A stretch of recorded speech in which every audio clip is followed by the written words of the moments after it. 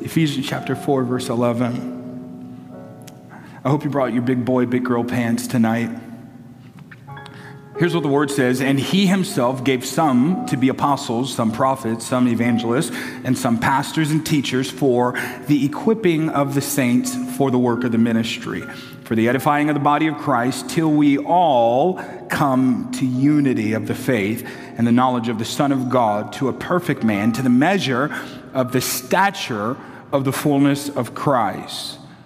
Our last verse and our focus verse for as we close out this series, verse 14, that we should no longer be children, tossed to and fro, carried about by every wind of doctrine, by the trickery of men, and the cunning craftiness of deceitful plotting. Lord, bless us tonight. Speak to us, mature us tonight. God, this is not an easy word, but it is a word that you want to speak, to challenge our spirits.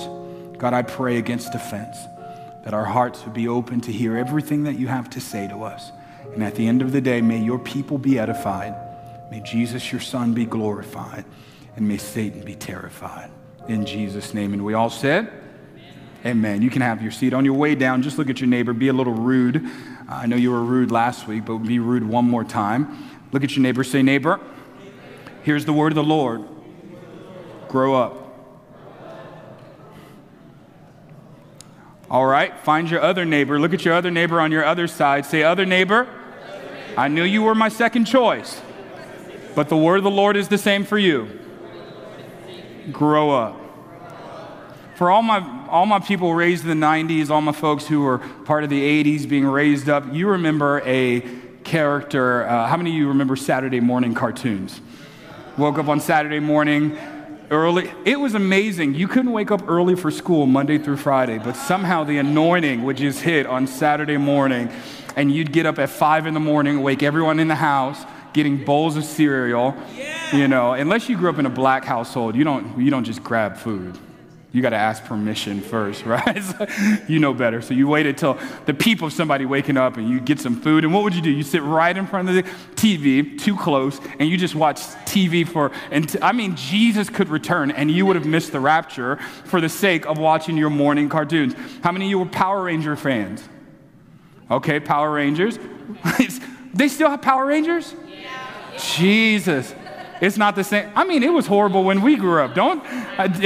She's talking like it's good now. She's like, it's whack now. It was horrible when we were, it was whack. Come on, Darkwing Duck. Yeah. Rescue Rangers. Yeah. Come on. Okay, this is for black people only. The PJs. Yeah. The Asian people. PJs? Pajamas? No. PJs was short for projects. They created this very short series that was all about the ghetto.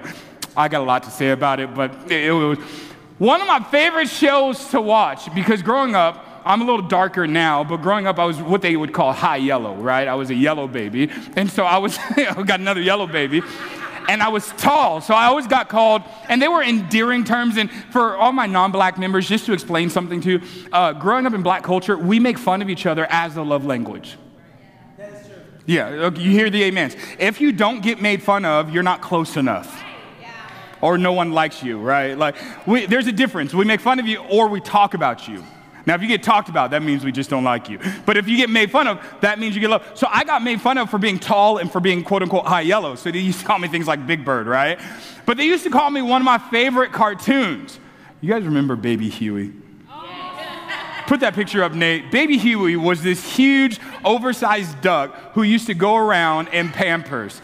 Now, look, y'all remember this, right? Now, baby Huey was a grown, duck or whatever, but here he is in Pampers, and here he is in a bottle, and he reminds me of them kids that I see that are too big to be in a stroller.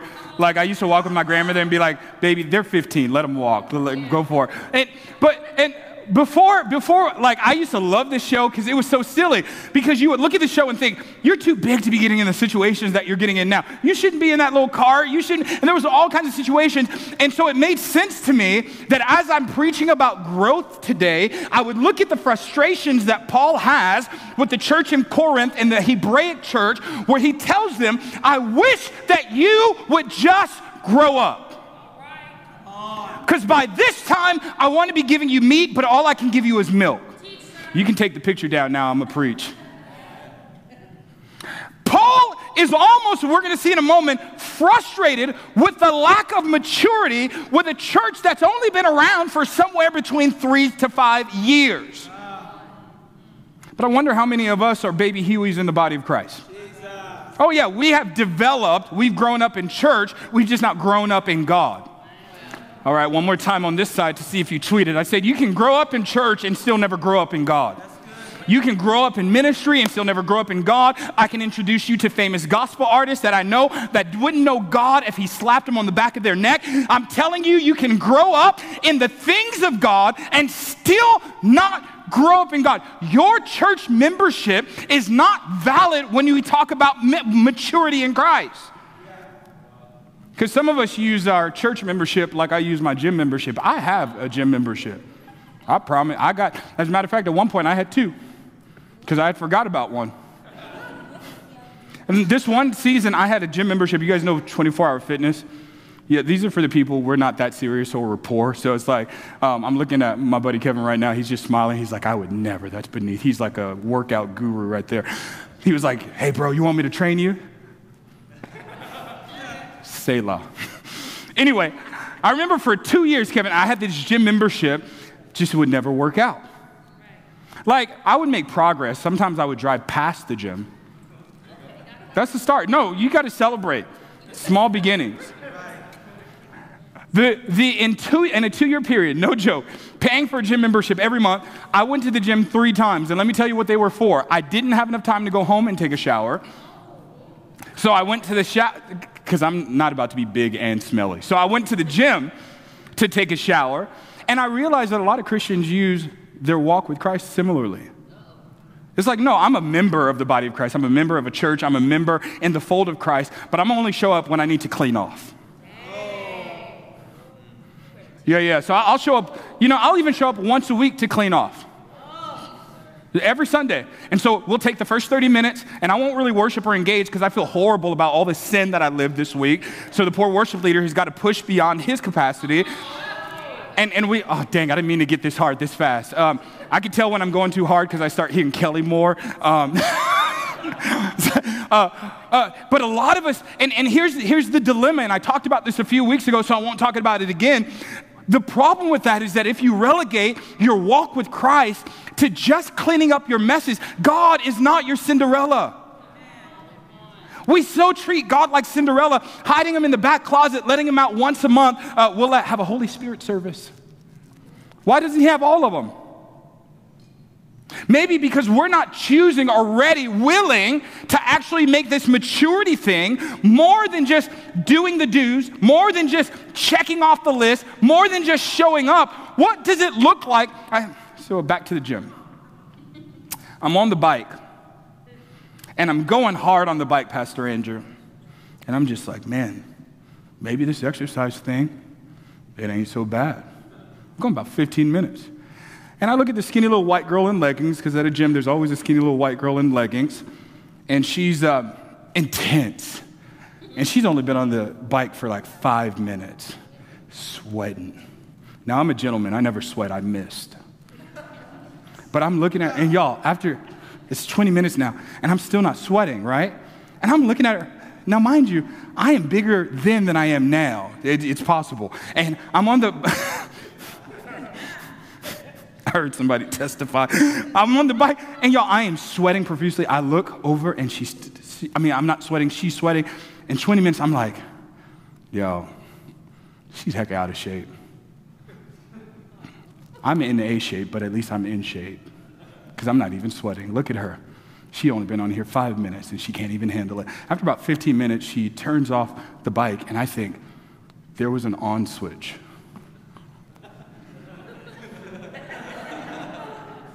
And I realized that I could judge her at the intensities that she's living. It didn't make sense to me because my bike wasn't even on. And here I am exercising, and the bike's not on. Here I am exercising, and the bike's still not on. And it doesn't make sense to me why these people are living their lives so exercising so intense. Isn't it interesting that he says when you use your faith, it's called exercising your faith? The reason we have so many fat Christians is because we're taking it all in, but nobody's exercising. Yeah, that's how you get, in case you didn't know, that's how you get fat. You start taking in more than you are willing to give out. And maybe we have a bunch of spiritually obese Christians because we have a bunch of Christians who just want a blessing, don't want to be a blessing. They want everyone to serve them. They don't want anyone to serve them. They don't want to serve anyone. And so you look like a Christian. You look like someone who wants to be discipled. But as soon as accountability comes, that's when the crying comes. Can you hand me my backpack or my bottle real quick? Because I want to talk to baby Christians today.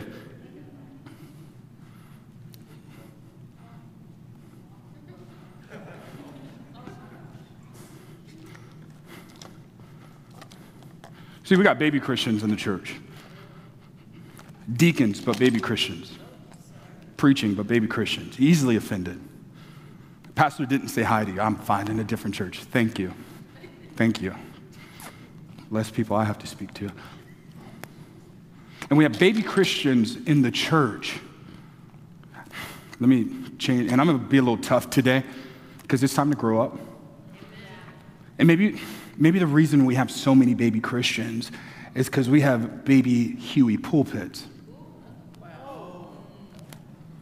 Yeah. It's hard to challenge you to grow up when I'm unwilling to grow up. And so here's what, you never heard a sermon on gluttony because we all struggle with it. It's real hard for me to preach to you something, to encourage you to do something that I'm not willing to do. And so I won't encourage you to grow up and become more mature in your emotions because I'm unwilling to become mature in my emotions. I won't challenge you to go deeper in the Word because the only time as a pastor I read the Word is when I have to preach. So how can I challenge you to go deeper? See, we have too many baby Christians in the church, and so our churches are looking more like nurseries instead of the hospitals that they were intended to be. You do know the church was not meant to be perfect. As soon as you find the perfect church, don't go. You'll mess it up. There's no such thing as a perfect church. Let me dive a little deeper into this. Turn with me to Hebrews. Let's look at Hebrews chapter 12. Are y'all mad at me? It's all good. We took the offering. You say, Pastor Del, why are you ending this series with this message? As you turn to Hebrews chapter 5, in verse 14 of Ephesians chapter 4 that we read earlier, after listing off the apostle and the prophet, the teacher, the pastor, and the evangelist, he says, remember what we've been talking about the last few weeks, that these gifts are not the ministry. They're actually the gifts to teach you how to do the ministry. So from the apostolic, we're gaining or imparting an anointing for the establishing of the kingdom. For the prophetic, we're hearing the voice of the Lord and an impartation on God's perspective. For the evangelist, we get an impartation and a hunger for souls, right? I'm missing one. And for the pastors and teachers, we get an impartation to learn how to care for people, how to lead them and disciple them. But I was thinking about it because I was going to end it after preaching on the last message I preached, and I thought, none of these sermons matter to people who don't want to grow. Like, why do I need to know how to pastor people when I'm not willing to even share my faith with people?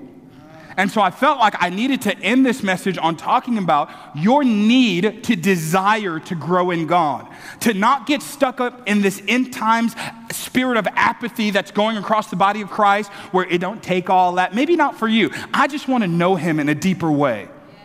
So let's look at Hebrews chapter 5. And with all this jacket, I try to hide my sides and stuff, but it's hotter than a sinner in a Baptist revival up here. Hebrews chapter 5, verse 11. It's like, Lord, I'm sweating in places I didn't know I had. All right, verse 12. Don't try to figure it out. I heard somebody say, huh? Hebrews chapter 5, verse 12 through 14. For though by this time you ought to be teachers, you need someone to teach you again the first principles of the oracles of God, and you have come to need milk and not solid food. For everyone who partakes only of milk is unskilled in the word of righteousness, for he is a babe. Last verse. But solid food, what food? Solid. Talk to me, which food? But solid food belongs to the complainers. Belongs to those who are unwilling to sacrifice. Belongs to those who are unwilling to even pray. That's not what it says. Solid food belongs to those who are full age, that is, who by reason of use have their senses, here's that word again, exercised to discern both good and evil. This scripture right here is one of the reasons why I believe that Paul the Apostle wrote the book of Hebrews. Now, we don't know who wrote the book of Hebrews, but I think Paul wrote it based on this scripture. One of the reasons why is based on this scripture here, because there's a similar scripture that we're going to turn to in just a moment in 1 Corinthians chapter 3, where Paul uses similar language to describe the immaturity of the Corinthian church. But here's the point of Hebrews 5, verses 12 through 14. Point number 1, verse 12, you ought to be teachers by now. Let's stop there. Did you know that you should go from the position of the learner to the learned? Ooh. See, you've been thinking your whole life is going to be bent on just learning, and never actually teaching. Baby, you don't have to wait for an ordination. You've been called to teach now. Now, I'm not talking about literal teaching, though that's a part of it. Listen, if you're a parent, you're a pastor. Your children, you're a youth pastor, you're a children's pastor, you're all of it. But if you don't see yourself as someone who's called to teach, someone who's called to give, someone who's called to raise up others, who's called to pray for the sick, Paul gets frustrated with the church here in Hebrews 5. And the first thing he tells them in verse 12, he says, man, I want to give you milk, but I can't give you milk because I still got to teach you. You should be teachers by now. Can I stop for a moment? Paul is not writing to a pastors and leadership conference. He's writing to the church, to you, to the person who has to wake up on Monday morning and go to his cubicle. He's saying you ought to be teachers by now. Not just the pastors and leaders and the people who have been called to full-time vocational ministry. You've been called to take up another level of authority. But Paul, or the writer of Hebrews here, says, I'm frustrated because all I can give you is milk. Point number 2, what's the difference between milk and solid food? Milk has already been regurgitated. It's already been processed. And so I can tell how mature you are by your ability for the Holy Spirit to discern the Word of God through your life. If you're still, after being saved for 10, 20 years, you still don't hear God's voice, you still can't interpret Scripture, I'm not bagging on you because we all have a season of that. I'm just saying, grow up. Yeah, I knew I wasn't going to get too many amens today. See, the difference between solid food and milk is solid food, you've got to put some work into it. See, milk, it's already been processed for you. Somebody's already done the work for you. And so in the beginning stages, as you walk with God, of course, everything, you should be hungry for the Word of God. It's like people come to our church and they tell me, man, I got saved, or I found your church, and they're almost embarrassed when they say it. It's like, I watched every sermon. I listened to every message that you had. I'm like, oh, absolutely. That makes absolute sense that you're hungry. But if that's where you stay and you never open up the Word for yourself, to say, God, what are you speaking directly to me? Oh, God could never. The church I grew up in, we're not in that church anymore. We're in the Hebrews church where it says you no longer have elders and prophets that God has to speak through. He wants to speak directly to you. But if you don't give up milk, you'll never get solid food. Now, when I talk about solid food, it's not just revelation in the Word, but I'm talking about maturity, maturation, how you're able to handle situations. When you first get saved, you're supposed to be offended by everything. You're new. It's all about you. It's supposed to be that way. Have you seen a baby? Everything bothers them, and they're unable to communicate any of it. Like a lot of Christians I know. Everything bothers them. Won't talk about it unless they're gossiping. Sorry, we don't gossip. We're Christians. We share.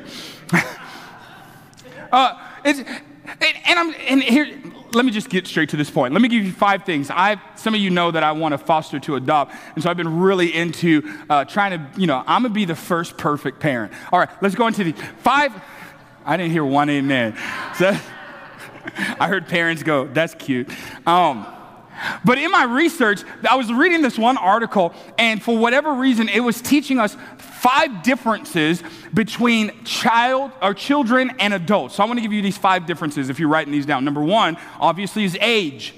Number 2 is dependence. Number 3 is decision making. Number 4, living arrangements. And number 5, rights and responsibilities. Now I'm going to go through these one more time in case you missed any of them. But number 1, the difference between children and adults, age. And here's the first thing I want to talk to you about. To go from a spiritual child to somebody who's spiritually mature, you just need to write this down. It's going to take time. You do not get mature overnight. Now, I need to defeat a lie for you or to unmask a lie for you. Some of you believe that wisdom comes with age. It's not true. I know a lot of ignorant 60-year-olds. You know some too? Okay, great. Wisdom does not necessarily come with age. If you choose not to learn from the situations that life brings you, you'll never grow in wisdom. This is why you have 50-year-old people, and you're like, dude, are you 12? Because they grew up physically, but they didn't suffer well. How do you grow? How do you mature over time? Suffering. But not just suffering, because you can suffer and still not grow. Your ability to embrace suffering the right way is what creates growth in you. I know, this is good preaching. I'm not getting a lot of amens, but I hope I get a lot of changed lives. I'm telling you that growth comes as you choose. How do I embrace suffering well? 2 things. Number 1, never do it alone. Who do I do it with? You do it with Jesus and you do it with people. Well, I don't want people to, how's that working out for you? How's not being vulnerable working out for you? How's nobody knowing your business working out for you? And those same people who don't want anybody to know their business are usually the same people who are really upset that no one's supporting them. Amen. Thank you, brother. Appreciate the amen. Thank you. I needed some support. What am I saying here? You can actually suffer and still not grow if you don't suffer with others. Watch this. And the other way that you suffer is like a good soldier. How do you suffer like a good soldier? You expect victory and you fight to the death. Look at me real quick. There are some days in this walk with Christ where I feel like, God, you can have the ministry, you can have the bank account, screw it all. I'll be a Buddhist, walk somewhere naked on a beach in Bali, and I'll call it a day. I know I'm your pastor, and I'm not supposed to tell you that I waver in faith, but there are some days where my faith is weak, and I feel like David, who said, day and night, my tears have become my food, but then something shifts in me because I've got to believe that my trouble won't last always, that things are going to shift. So how do I grow into maturity? I fight to the death. I keep fighting. What the scripture says, hope against hope. I lost my job. I'm going to still keep hoping. I lost my children. I'm going to still keep hoping. I've lost my marriage. I'm going to still keep hoping. If Deacon Job was here, he'd tell you don't know nothing about holding on. That Job lost everything that he had, and the friends that he kept didn't even understand what he was going through, and yet he said, God, you give and you take away, but I'm not going anywhere. If Peter was here, Peter would say, I was in a dinner meeting with Jesus, and he said some weird stuff that you got to eat my flesh and drink my blood. Everybody got up and left. We lost a bunch of followers on Instagram. Nobody's reading our blogs, and they're saying that we're a cult now. But if you remember the story, Jesus looks at Peter after everyone had left and said, are you going to leave me too? And Peter said, I don't understand what you just said, but I do know this, that I'm sticking with you because every time you speak, life comes up inside of me. What am I saying? That if I'm going to grow in God, I've got to learn to hold on when hell is knocking at my door. I've got to learn. This has got to be more than just a good sermon. It's got to be more than just an encouraging reel. When the rubber meets the road, do you choose to hold on? God's been speaking to me lately about those Hebrew boys, Shadrach, Meshach, and Abednego, and they're standing in the fire. And the Lord showed me they had 2 kings that they could submit to. Either they could submit to King Nebuchadnezzar, who they could see, or they could submit to God, who they could not see. And the question, whenever you're in a trial in front of a fiery furnace, it's which king will you submit to? Will you submit to the reality of what you see? Or will you hold on? Maybe you haven't grown in God because you haven't survived trials well. Maybe every time trials come, you keep giving up. Yeah, you won't grow into maturity. Every time somebody talks to you dirty, I'm just got to give them a piece of my mind. Sweetie, you don't have that much left. Keep it and mature. Yeah, every time somebody mistreats you, instead of doing what the scripture says, turn the other cheek, you're going to make sure you slap them on theirs because they just need to know.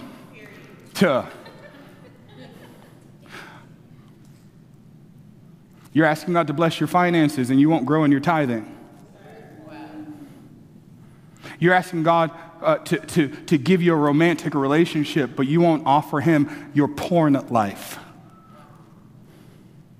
Maybe you're stuck at the level of immaturity that you're at because you've not overcome well. When's the last time you overcame a trial successfully? All right, let me go to the next point. Got 20 minutes. Maybe they'll like one of these other ones. Not only does age separate childhood from adulthood, but the ability to be dependent. Somebody came to me one time, I was preaching somewhere, and they liked the sermon I was preaching, and they came up to me and they said, man, you're such a good preacher. Man, we haven't had a good word in this house. I just don't feel like I'm being fed here. Don't say stupid stuff like that to me. I looked at him and I said, in my house, you know who gets fed? Children or the disabled? Which one are you? Maybe you're not even coming to church so that you can be fed. Maybe God's brought you here to do some feeding. Maybe there's somebody you're sitting next to that God's actually called you to be in their life and to help grow them. But if you are constantly in a position of always being dependent, now mind you, there's a season where that's necessary. There's a season of, and those seasons pop back up. Just because you have seasons where you need to be dependent on community is not necessarily a sign that you're immature in your faith. But if that's all you have, if you have no independence to your walk with Christ, I would question your maturity in Christ. If you can only look at your walk with Christ through the lens of other people, there's a problem there. You need to grow. There should come a point where there are some trials that you can face and not have to call your pastor. Come here, come back, because I hear what you're saying. Call your pastor. He wants to hear about your situations. Pay attention. But if you consistently, years from now, you can't get a prayer through, you can't get a breakthrough. It's so quiet in this Baptist church. Man, it ought to get to a place where you're not as, now, you know what I always say, the Christian is not called to be dependent or independent. What are we called to be? Interdependent. What does that mean? It means that I could do this alone, but I choose to do this with family. But I'm concerned that we have people in the body of Christ who have been saved now for a little while and still can't grow on their own because they're dependent around everybody else. Number 3, not just age, not just dependence, but the ability to make decisions. When you're a child, you're stupid, man. I was at a friend's house and they were babysitting their granddaughter and grandson, and the kid kept trying to put his finger in the socket. The electric socket, right? It's like the first time I was like, okay, he's a kid. Second time I'm like, he's a not so smart kid. Third time I'm like, well, okay, come. And I wonder if God looks at us like that sometimes. Come on, don't date him. I told you not to date him. You still dating him. Okay, now you're in pastor's office complaining about how I did this to you. When I told you, it's real quiet here, but this is the only gospel I got to preach. And what happens is when you're young, you make stupid decisions for your life. I think when you're a young Christian, when you're first getting saved, you ought to stick real close to leadership. I just think you ought to. I think when you're first developing in Christ, why? You need to stick close to spiritual parents who can help form you, who can help shape you. But if you get to a place where you can't make decisions on your own, you can't discern decisions in your life, and now you're saved 10, 15, 20 years, there's a problem. You turned into a baby Huey. Is this making sense? It's like, because if it continues to be in that level of dependence, there should be an independence that's developed as you mature in Christ. Number 4, living arrangements. How you living? Now, I've seen this before. I was pastoring at a church, and guy got married and he was excited to have sex, man. He had been holding on for a long time, and God had finally provided. He said, I do. She said, I do. And I thought, that's when you do. So I called him the next day. I was like, I did what every brother called. Every person, every man who's gotten married has gotten this phone call. Hey. That's a full sentence. And every guy in here understood the whole Women, you might be confused, but every guy in here knows what A means the day after your wedding. And he goes, oh, not yet. I was like, it's 2 o'clock in the afternoon, the day after your wedding. What you waiting for, brother? And he's like, oh, we at my mom's house. Why? Why? Like, I don't even want to hear mom for the next 7 days after marriage. It's like, keep my whole family away from me. I'm going to a different country just to be away from her. He's like, well, we got married, and my mom wanted us to stay at her house on our wedding night. I said, for this will a man leave his mother and his father and cling over and over and over again to his wife. What are you doing? And we're making fun. But how many of us are the same way? You may not be living with your mama, but you're spiritually living in isolation. I knew it. You was laughing at the dude living with his mama, but you living in isolation, you don't think that's a sign of immaturity? I just don't do people.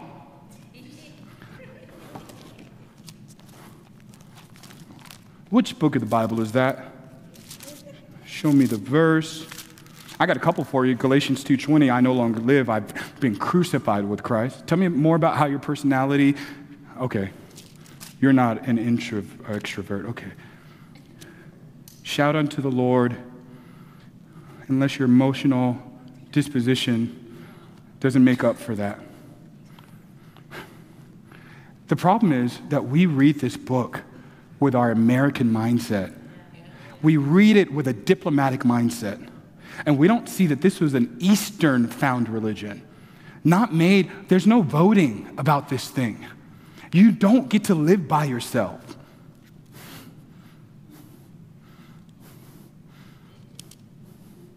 Maybe you need some time alone to heal because you've been hurt. I get it. We have people who come to this church and they can't serve right away. They need time to heal. I get it. You've been hurt. But at some point, you need to grow in that area. Change your living arrangements. I so long. That's why on Sunday, if you travel with me, I'll preach fire, I'll hoop, I'll holler, I'll do all of that. But on Sunday, I have some days where I go off, but most of the days I'm just teaching and training and culture because most of my focus is on getting us to do Christianity together. Because most of us have not tried it that way. We mostly tried living this walk on our own. And the last one, rights and responsibilities. See, when you're a baby Christian, you have a lot of rights and very few responsibilities. But as you mature in God, you know how much I wish I had more rights. When I was a baby Christian, I had the right to not be offended. As I matured in Christ, I realized I no longer had that right. That I had to lay down every offense and everything that so easily besets me. Because as you mature in God, there are rights that you have as a child or a babe in Christ that you no longer have as a mature person in Christ. So I want to talk about some areas real quick where you need to grow. Because I don't want to see you 10, 20, 30 years from now spiritually walking around like this. So I went to the Foodie Land last night. It was not that great. But I spent a lot of money. And I bought this thing. This was like $25, 27. I was so mad. Because I'm Pentecostal and black. I don't like spending money. Yeah, and black. Frugal.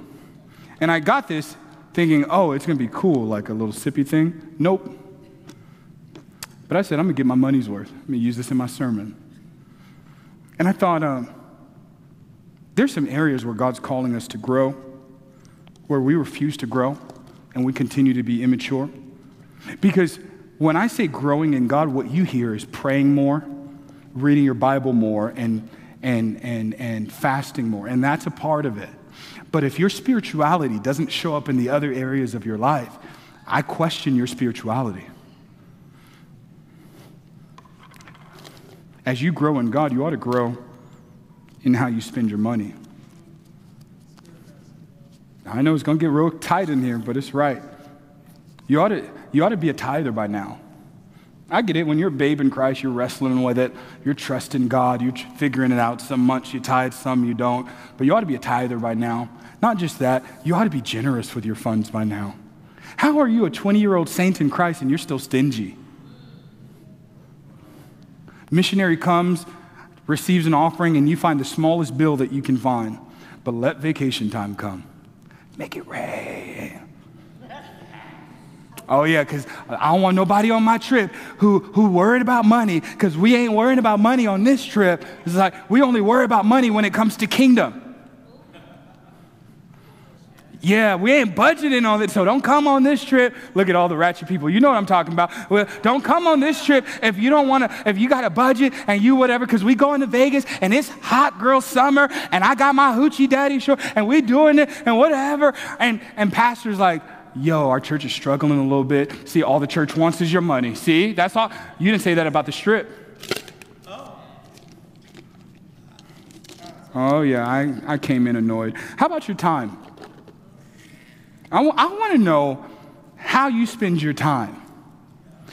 Because a lot of you say you don't have time for God, but when we get up to the court of heaven and Twitter takes the witness stand, and Instagram takes the witness stand, they're going to testify, oh, baby, you had time. The problem is you weren't willing to prioritize time. Now, listen, I'm not just talking about the time you spend with God. I'm talking about the time you spend serving both in church and out of church, the time that you spend with your family and with your kids, to all of you workaholics. That matters to God. That's a form of worship. How you spend your time, or does anybody get your time? It is horrible spiritual hygiene to let everybody have all of your time all the time. Do you struggle with boundaries?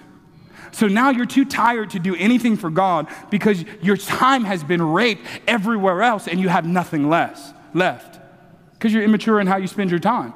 It's quiet. I got a couple more. Maybe you'll find one of these relevant. I brought my oil because it's the anointing that breaks the yoke. But that word anointing doesn't mean oil. It's a similar word. It means fatness. And what that scripture is really saying is not that somebody laying hands on you with some oil is what breaks the yoke. What it's saying is that as you grow, the yoke is broken. The oil doesn't break the yoke. Maturation breaks the yoke. But maturation is the anointing. So can I ask you, are you maturing in your oil? Okay, maybe that's not yours. All right. Well, I would talk to my friends about God. I just don't know what to tell them. You know, I know I've been saved for a long time, but, you know, I just still don't know what to tell them. Because I want to check your hearing. Here's why I want to check your hearing. Sis, when I was in elementary school, we had this kid named Lamont, and Lamont stuttered really bad. It was a horrible speech impediment. They decided to put Lamont with a speech coach, or whatever you call him, a doctor, to work on his speech, and a therapist. And so they go and meet with the therapist. Lamont comes back, and I did what every fifth grader, hey, what happened? And Lamont was like, oh, they checked my hearing. And I remember as a fifth grader, I told him, that's stupid. Your hearing ain't messed up. It's your speech. You can't talk right. It wasn't until I became an adult and got smarter friends than me, Kevin, that I learned the reason they were checking his hearing, because those smart people realize, ear and nose and mouth doctor, whatever they call them, that your speech is affected by what you hear. So you have everything to say about Game of Thrones and nothing to say about the Lord, because it's all about what you're hearing. And I'm not shaming you for watching Game of Thrones. I'm just saying you get what you get. You reap where you sow. What are you listening to? I talked earlier about listening to YouTube sermons. Some of us don't even do that. Get some word in you. I promise you, here's how you grow in being able to interpret the scripture. Listen to somebody else's interpretation of the scripture for a while. And what'll begin to happen is you'll start coming up with your own interpretation. It's almost like cooking. Like I get around somebody, start learning flavors. Oh, this is how it works together. When it comes to the word of the Lord, the way that it works is you get around folks. I saw a Slack this morning for our family from Matt or somebody who was asking about Bible study. And that just, oh man, there's nothing sexier to a pastor You want I'll give you a Bible study. I'll Bible study you. Is that what do you want, New King James or NIV? We'll do parallel translation Bible study, right? It's like, because it's so rare for pastors to hear people hungry to hear from God. Give me a prophecy. No, I'm going to give you a Bible. Okay, I'm almost done. Don't worry. We'll get out of here before 7. Oh, this is a good one right here. Can we talk about your relationships real quick? And here's what I want to, and you might get nervous, because some of you are loyal to relationships that you gained in your immature phase, and you're trying to keep a hold of them in your mature phase, and you're finding conflict. And what is ending up happening is that a lot of us are giving up our mature season for immature people. Because we were boys. We grew up in church together. Yeah, but we didn't grow up in God together. And I want to give you, look at me. I want to give you permission to grow all by yourself. I know that sounds like the opposite of what I just told you in terms of living with others, but every Christian, every mature believer has had seasons of having to grow up by themselves. Why do I say this, and what does this have to do with relationships? Because you grow to another level where you start naturally attracting spiritually healthy relationships because you become spiritually healthy. When I decided in 2016 to get emotionally healthy, you know why it was? I got tired of having a turnover rate of friends. Getting tired of people and getting rid of them every 2 years, all that stuff, right? And so I decided, I'm just work on me. I'm gonna get a therapist. As a matter of fact, I'm gonna get 2. Get a couple therapists, work on me. Christina, my relationships became healthier. And those that didn't become healthier are no longer in relationship with me. Never had to have a DTR, never had to have a conversation, never had to have anything. I just had to grow. And God started, some of you are looking for relationships that are meaningful, that are worth having. Are you willing to grow, to maintain those relationships? Now I'm going to hurt your feelings real quick, and I'm going to do it quickly, and then I'm going to move on. You're not ready for a relationship right now. I know you feel ready. You're not ready. You're horny. I said, you're not ready, you're horny. Or you're lonely, but you're not ready. Here's why I tell you you're not ready. What I'm afraid of is you dating somebody in your broken season, getting healed, and having to be loyal to somebody you met in a broken place.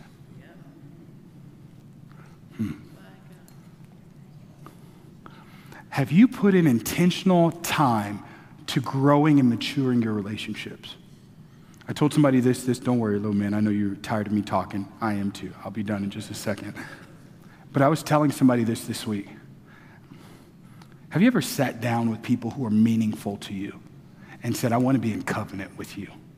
See, this is big boy talk. This ain't that, oh, we'll just be friends if we're friends. No. Let's have a conversation. I like the God in you, and it does something to the God in me. And I want this relationship to be lasting. Here's why that's important. Because there are going to be some days where I want to punch the teeth to the back of your tonsils. But I am going to be committed to this relationship because I'm mature. See, you keep getting into friendships looking for exits. And I know it's easier to blame it on them. But what if them needs to grow you?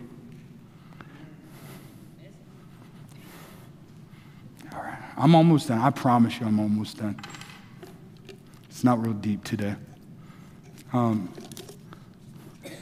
ripped out, and you can't look at this, and don't get a close-up, Levante. Don't do it. This is a piece of my journal. Because if you're growing spiritually, but you're not growing emotionally, you're not growing holistically. One more time. If you're growing spiritually, but you're not growing emotionally, you're not growing holistically.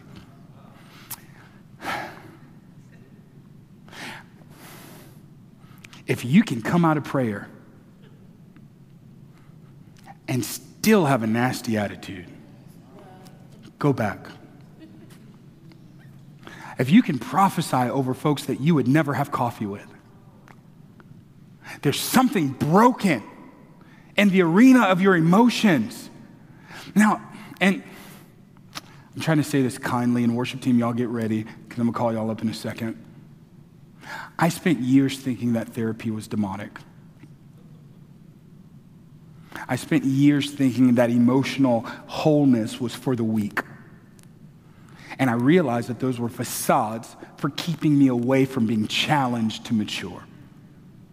And there was brokenness in my emotions that was messing up my ministry in the spirit. Please hear me. Parents, it's not all spiritual. Sometimes you did some emotional damage to your children. And as you get whole, it's so quiet, I'm right, I know I'm walking a tightrope. And as you learn how to offer forgiveness and to apologize and be humble, even in your relationships with your children, your relationships with your spouse, these different relationships, what you're gonna see is that God opens up way more doors for you to bring spiritual encounters. You're sitting around here trying to lay hands on everybody, speak in tongues and prophesy over everybody. Why don't you just become a nice person? Why don't you work on kindness and your emotions and the brokenness? Not just that, but even when it comes to depression. Some of our worship to the Lord is hindered because we won't work on our depression. We won't work on, and I get it. Pray over it. Lay it at the altar. But then make an appointment. See a therapist so that you can grow in your emotions. Last one. Somebody get L real quick. I got a condom.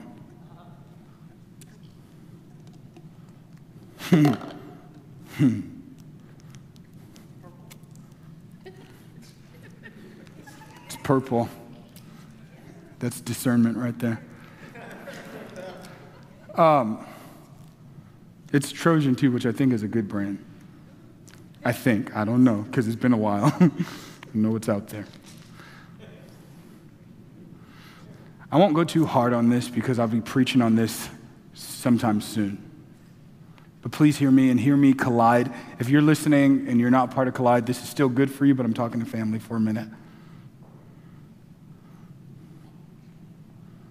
The Bible does not say to walk away from youthful lust. It says to run from it. And I am concerned that this generation of Christians takes their fight with purity way too lax. And we stay immature because we actually believe the lie that we cannot overcome sexual immaturity. And I want to ask you as my final question, are you growing in your purity?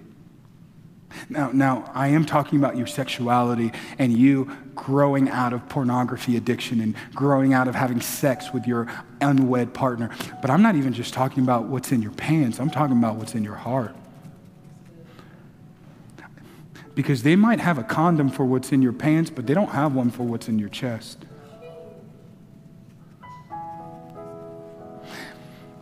And I want to know how many of us are fighting for pure motives, to do things to not be seen.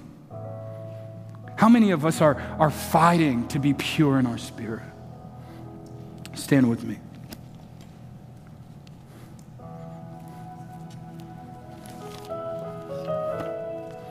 Now, I know it wasn't a deep message, but here's what encapsulates the whole thing right here. Collide, we have work to do, y'all. Please look at me. We have work to do. We have way too many seats to fill. We've got way too many souls to save. We've got too many encounters to offer people, too many worship nights to have, too many prayer meetings to host. We've got way too much work to do.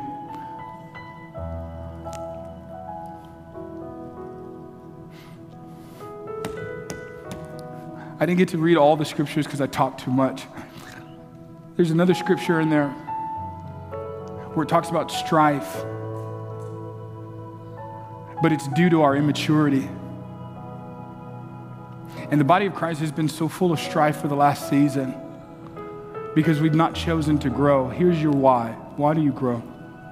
Because Some of you might be saying, why do I need to grow? Why do I need to be apostolic, prophetic, pastoral, evangelistic? Why do I need to mature in my faith? Why can't I just keep drinking milk? I mean, it's working out for me. Either way, it's going good. 2 reasons. Number 1, Paul says that the maturing is so that we can become more like Christ. We're being perfected to look like him. Every believer's desire is not just to follow God, it's to be like him.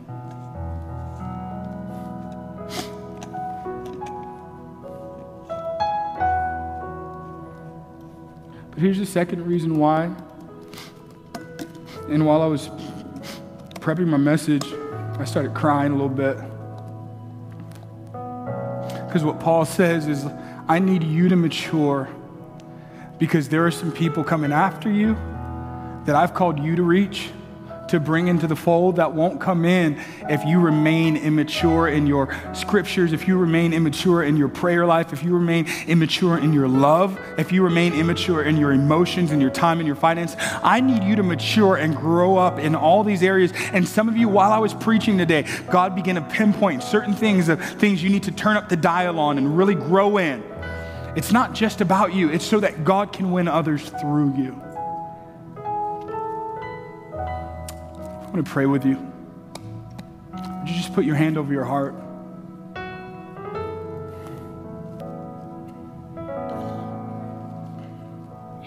Thank you, Lord.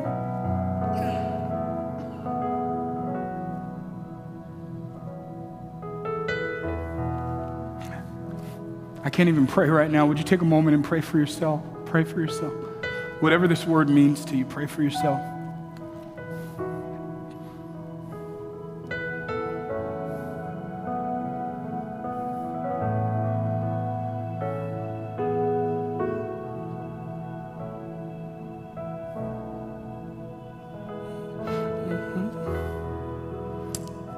God, we love you with everything that's in us.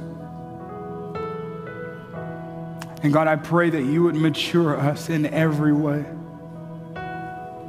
God, mature our walk, mature our talk, mature our love, mature our devotion, mature every area so that we can walk rightly before you. But God, we don't want to walk in the carnal nature of man. We want to walk in the Spirit, God. We need to walk in the Spirit. And so I'm praying that, God, for those who are struggling to mature, struggling to grow, there's some demonic warfare, there's some things blocking them. God, I pray, would you make it easier to grow in this season, God? I pray, place a hunger in us. Come on, pray for yourself for a moment. Place a hunger in us, God.